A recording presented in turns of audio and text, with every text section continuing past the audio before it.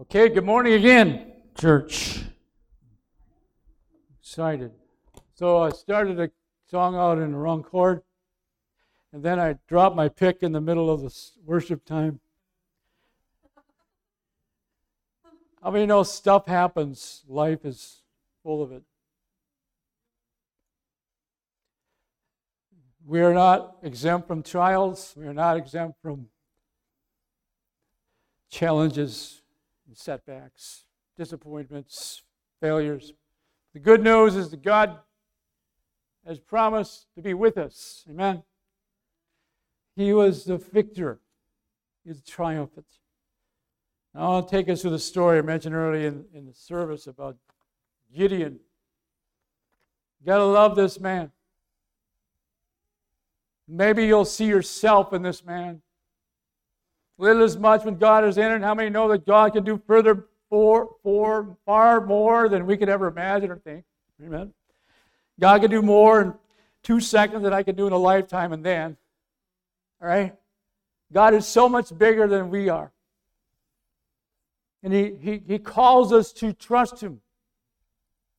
Even when it's hard, even when it doesn't make sense, even when we're tired, even when we're giving up, we feel like giving up. God says, trust me. And so the setting here is in Judges chapter 6, and a little bit of the background and the context of this is the enemy, the Midianites, were swarming. They were like locusts on the land. There was many people, many of those folks, which were the enemies. And what they would do, about the time that the harvest was starting to get ripe, they would send out their animals, and the animals would eat the crop, mull around, and just aggravate. Doesn't the enemy love to aggravate, irritate you? And the enemy plays. That's the way he plays. That's the way he fights. He fights to get you to be afraid. The fear tactic. How many know what I'm talking about? Come on. Every day when you say, whoa, what's going on here? Something feels really, really weird. You feel frustrated, you feel irritated, you feel oppressed, you feel pressured. But how many know that the Bible says when the enemy comes in like a flood, I will raise up a standard against him?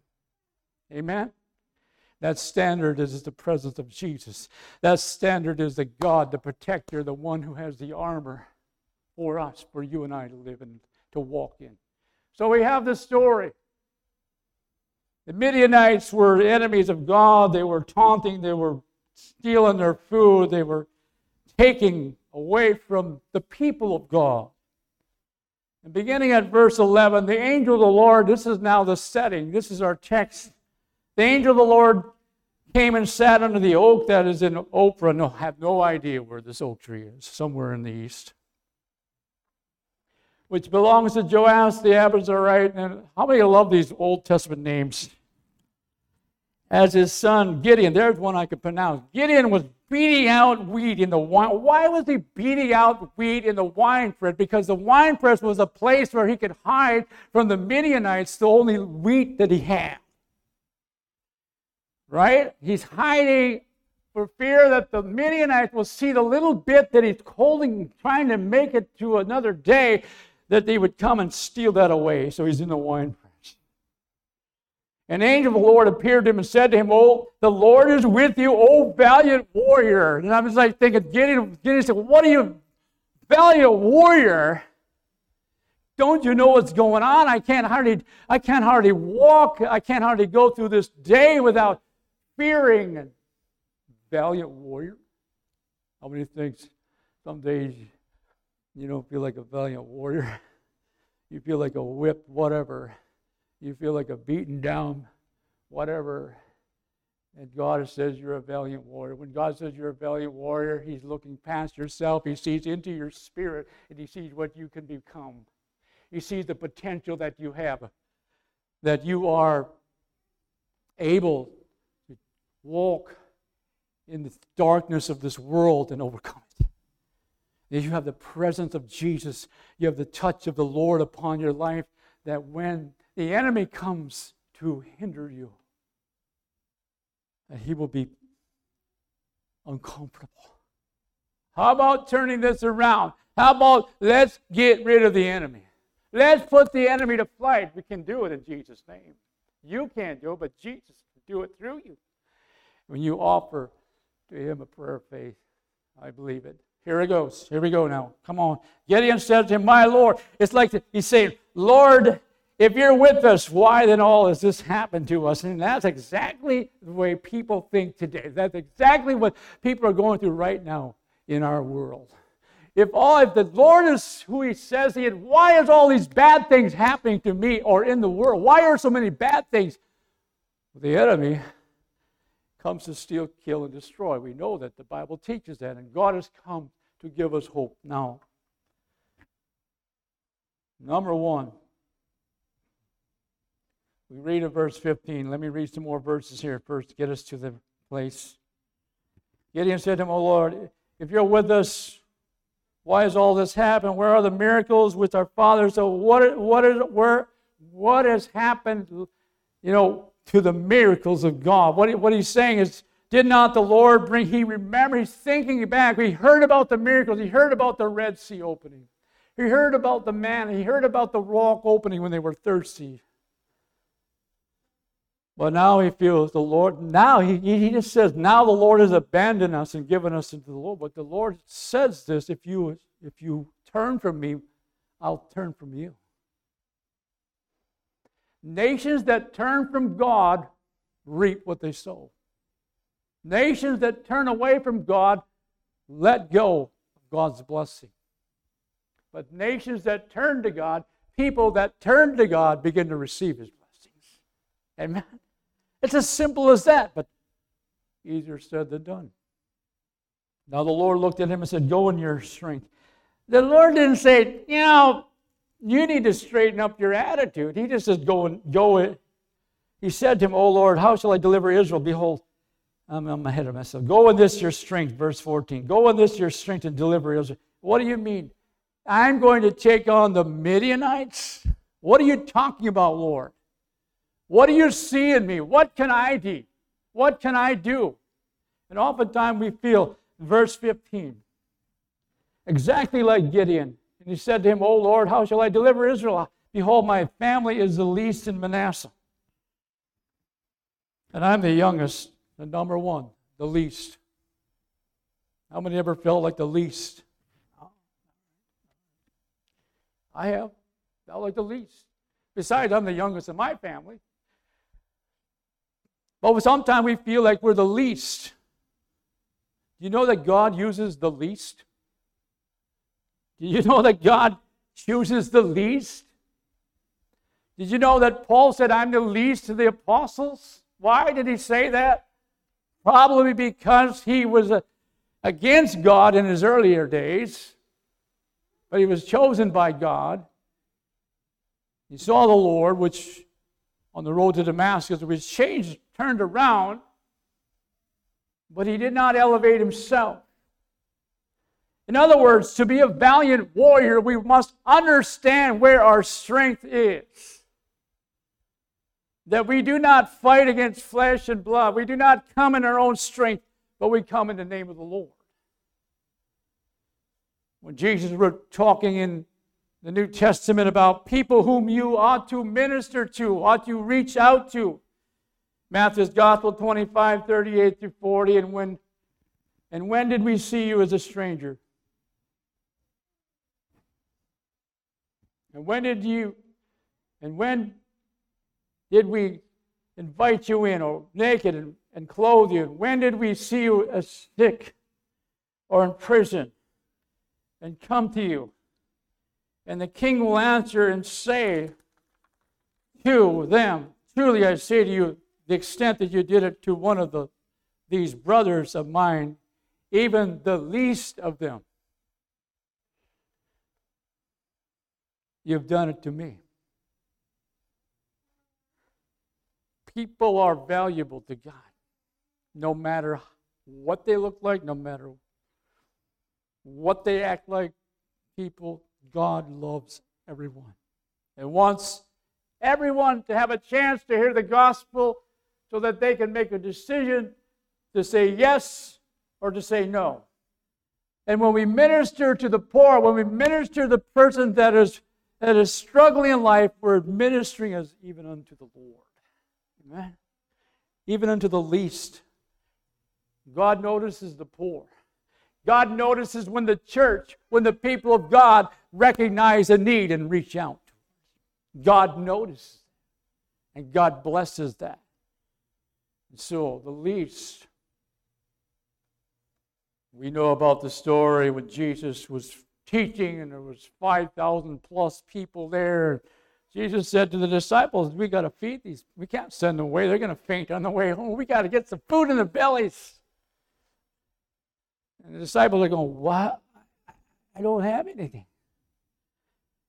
And the little boy said, I got a little lunch, 2 little fish and 5 loaves or something like that. And anyway, the little boy was the only smart one that brought a lunch. We know that punchline. But Jesus took something very small and he blessed it and he multiplied it and he fed. He took something that was little, and little is much when God is in it. Even when we have the seed of mustard seed faith, God can use the smallest faith to do the greatest things in the kingdom of God. Because He is a God that moves with compassion. He's a God that moves with hope and gives hope to the hopeless and gives strength to the weak, gives courage to the downhearted. And exactly this is what was happening to Gideon. Something was beginning to churn because the angel of the Lord was speaking. When the Lord came to Gideon, Gideon began to listen and receive. Something began to happen and change in Gideon's heart and life because he was experiencing something supernatural. Beyond himself, beyond the normal, beyond the stuff that we would say, this is, we're doomed, it's over. There's no hope. But God. But then the next story, the next part of this story gets very interesting. Verses 36. We have Gideon being cautious, asking the Lord some questions. If you will deliver Israel through me as you have spoken, behold, I will put a fleece. Now, y'all know what a fleece is? It's like a piece of wool cloth, right? Fabric. And here's the deal. He's going to put this fleece. I will put a fleece of wool on the threshing floor. If there is a dew on the fleece only, and it is dry on all the ground, then I will know that thou wilt deliver Israel through me as thou hast spoken. Well, that would be a miracle, right? But then he takes it another step. And so it was, and it was so. When he arose early the next morning and squeezed the fleece, he drained the dew from the fleece, a bowl full of water. Then Gideon said to God, do not let thine anger burn. It's like he said, Lord, I want to ask you one more. Don't get angry at me. Right? You ever felt like you were pestering God? Oh my, yeah. It's okay. God can take your questions. God can handle your feelings. The Bible says to cast all your cares on Him, for He cares for you. I've heard this line many times. Well, God is so busy, He don't have time for my problems. Whoa. No, He does. He wants everyone to come with their needs. He has enough for everyone. He has time for everyone. And God is taking it, being patient with Gideon, as Gideon is processing what is going to happen in the next few days. Verse 39, don't get angry at me. Please let me make a test once more with the fleece. Let it now be dry only on the fleece, and let there be dew on all the ground. Okay, and God did so that night, for it was dry only on the fleece. All right, so the fleece. It is a good thing to pray about your life. Number one. It is a good thing to pray about decisions. If you're contemplating doing something financial, whatever it may be something that is going to be life-changing. It is a good thing to know, is God in this? Is God for this? And we ask God to show us. I think it's a good thing to ask God sometimes for a confirmation. What do I mean by that? A confirmation in some way, he confirms it. Maybe it's through another believer. Maybe it's through circumstances. Maybe it's through the written Word of God that you're reading. Carrie and I, we read the same verse in different places in the Old Testament prior to coming to Cross Lake. And God was moving in my heart 25 plus years ago. I was reading about David. I think it was in Chronicles, and you read it in another place. And it said, go and do that which is all in your heart. That was part of the verse. And I wrote it, I put a note on the table before I went to work, and I said, read this. And you had already read that recently. Really? Really? Oh. Okay. Go and do that which is all in your heart. What is it about God? I wish he would speak audibly many times. I kind of need to get it, right? But God so often is quiet. And you have to get yourself in a place of quietness to hear what he's saying. And many times the confirmation comes in your inner spirit, which gives you peace. Huge barometer. Peace that comes from God. It's an assurance that God is with us and God has spoken. Therefore, I can stand, I can build on it, I can act on it, I can trust God. And if it's not of God, I prayed about this whole move when I had 25 plus years. If it's not you, Lord, I'm going to start stepping out. I started making it a matter of prayer. God, if it's not you, throw off the roadblocks, just stop me. But see, faith requires action. Oh, many times, God never moved until the people stepped out. God did not perform the miracle until the people stepped out. Until the people, as they marched around the walls of Jericho, for example, the walls did not fall down until God saw their faithfulness. And when they all shouted, oh, this is huge. This is such an insight to Scripture and to God. God wants to work in you. God wants to work in your circumstance. God wants to use you to better the situation. And the enemy is trying to get you to say, it's done, it's over, there's no use. Why should I even try? There's just a little wheat left, and if I don't get this, if I don't eat, they'll come and steal this too. And we'll hold up, and we're in hostage. We're like a hostage, captive. And so many people in the world are living this way, held by the captive. In bondage, afraid to step out and be themselves for God. Because too many times they've heard this voice, you can't do it, you're never good enough, you're going to fail. And that's the enemy, exactly the way he works. Fear. Attack. So he picks on the little guy.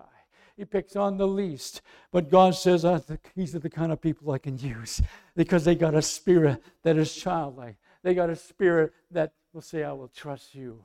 They got a childlikeness. They're teachable. They're ready to surrender. They're ready to believe me. God wants to take us to the next level. Whatever's happened in your life lately, God knows exactly where you're at today. Just like God, when he saw Gideon down in the wine press, God knew exactly he knew exactly what was going on. God has not forgotten about you and your circumstance. God has not forgotten about your brokenness. But we move on. This little fleece, this little episode, it helped build Gideon's faith. Now Gideon was beginning to believe God, that God was in it. Little as much when God is in it. And so we believe God that no matter what the circumstances, no matter what we come to a place of surrender. And so now God is beginning to give Gideon this strategy. And the third point is we're going to talk about when God is doing something miraculous and we know it. And when we look back and say, if it weren't for the Lord, we wouldn't have made it, then God gets the glory. And so we look back, well, we couldn't have done it without God, then God gets the glory. And we look back on our situation and say, you know what? The Lord helped us, didn't he? It was a miracle that we made it through that accident. It was a miracle that somehow God spared you. It was a miracle many times that you look back, God helped you. God gets the glory. And so we want to end on this point.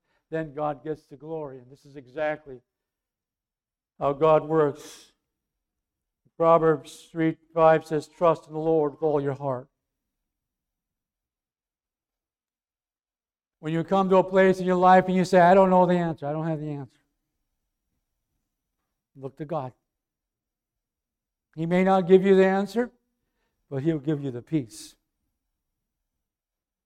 He is the answer.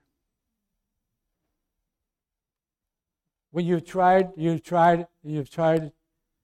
and you keep running into a brick wall, and the yoke and the bondage and the stuff, you pray about it, it doesn't seem to break.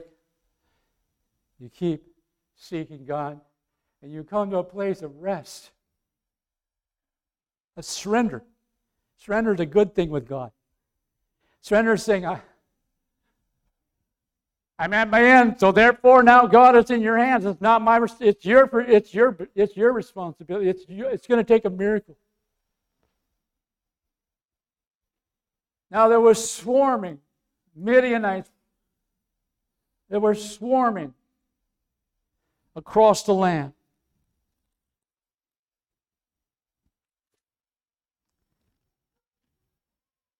They were like locusts. They taunted the people of God. They stole from the people of God.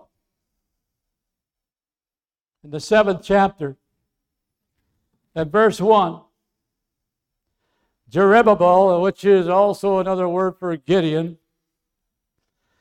and all the people who were with him rose early. This is saying something, right? Because they got up in the morning. They had a reason to get up in the morning. Something was beginning to turn in their heart.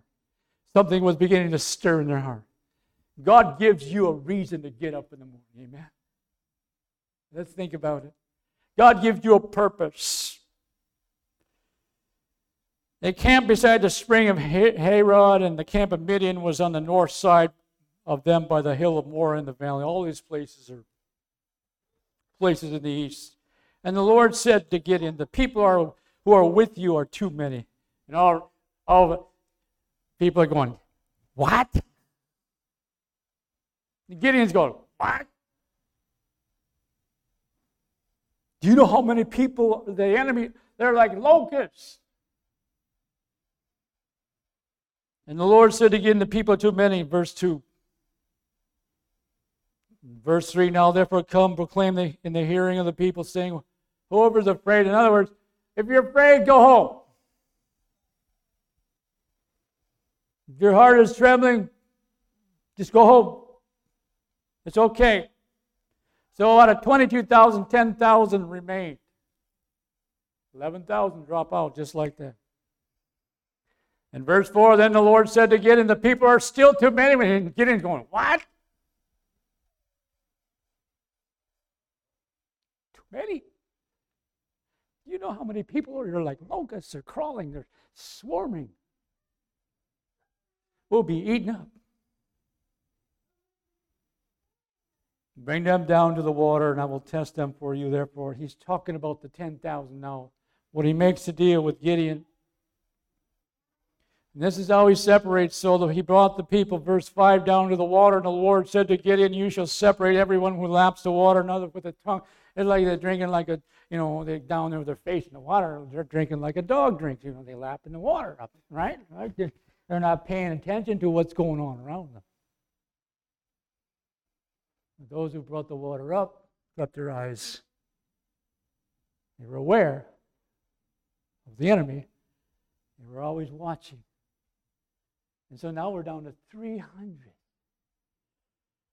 From 10,000 to 300. And the Lord said to Gideon, I will deliver, verse 7, I will deliver you with the 300 men. 300. The Midianites are like locusts swarming.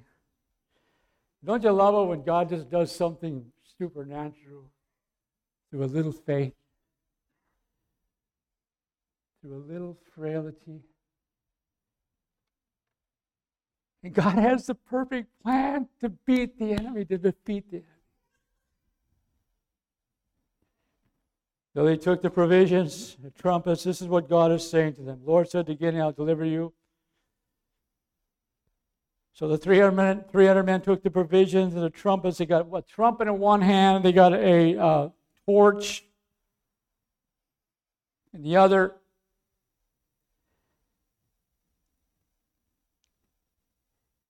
Verse 9, the same night and it came about that the Lord said to him, arise, go down against the camp, for I've given it into your hand. So what they're doing, they're going down there and they're surrounding the Midianites.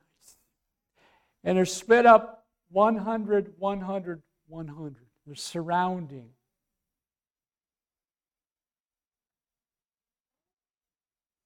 Look on.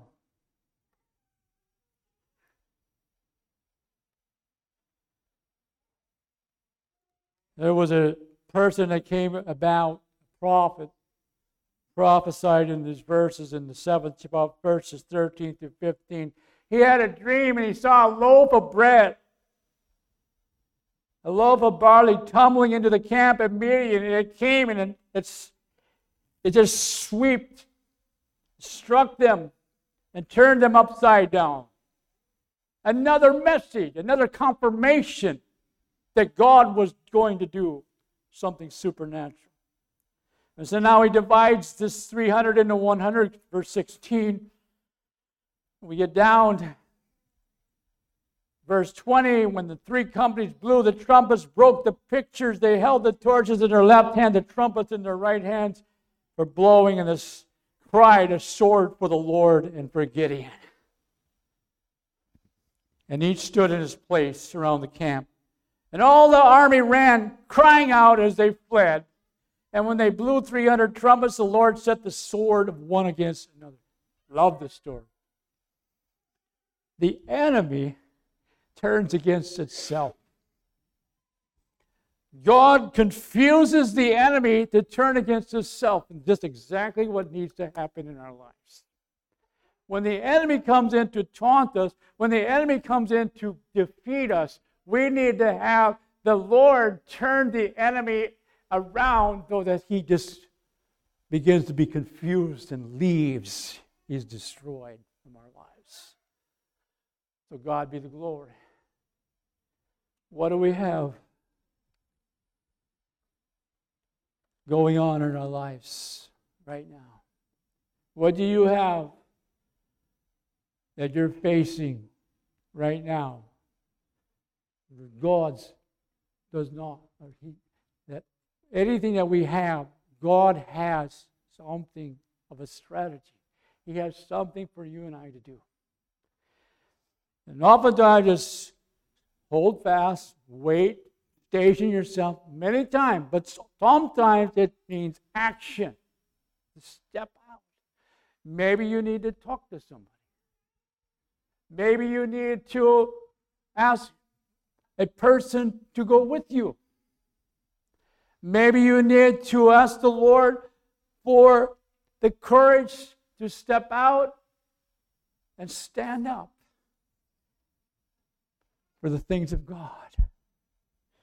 I'm convinced that if God is for us, there's nothing that can be against us. The Scripture tells us, if God is for us, who can be against us?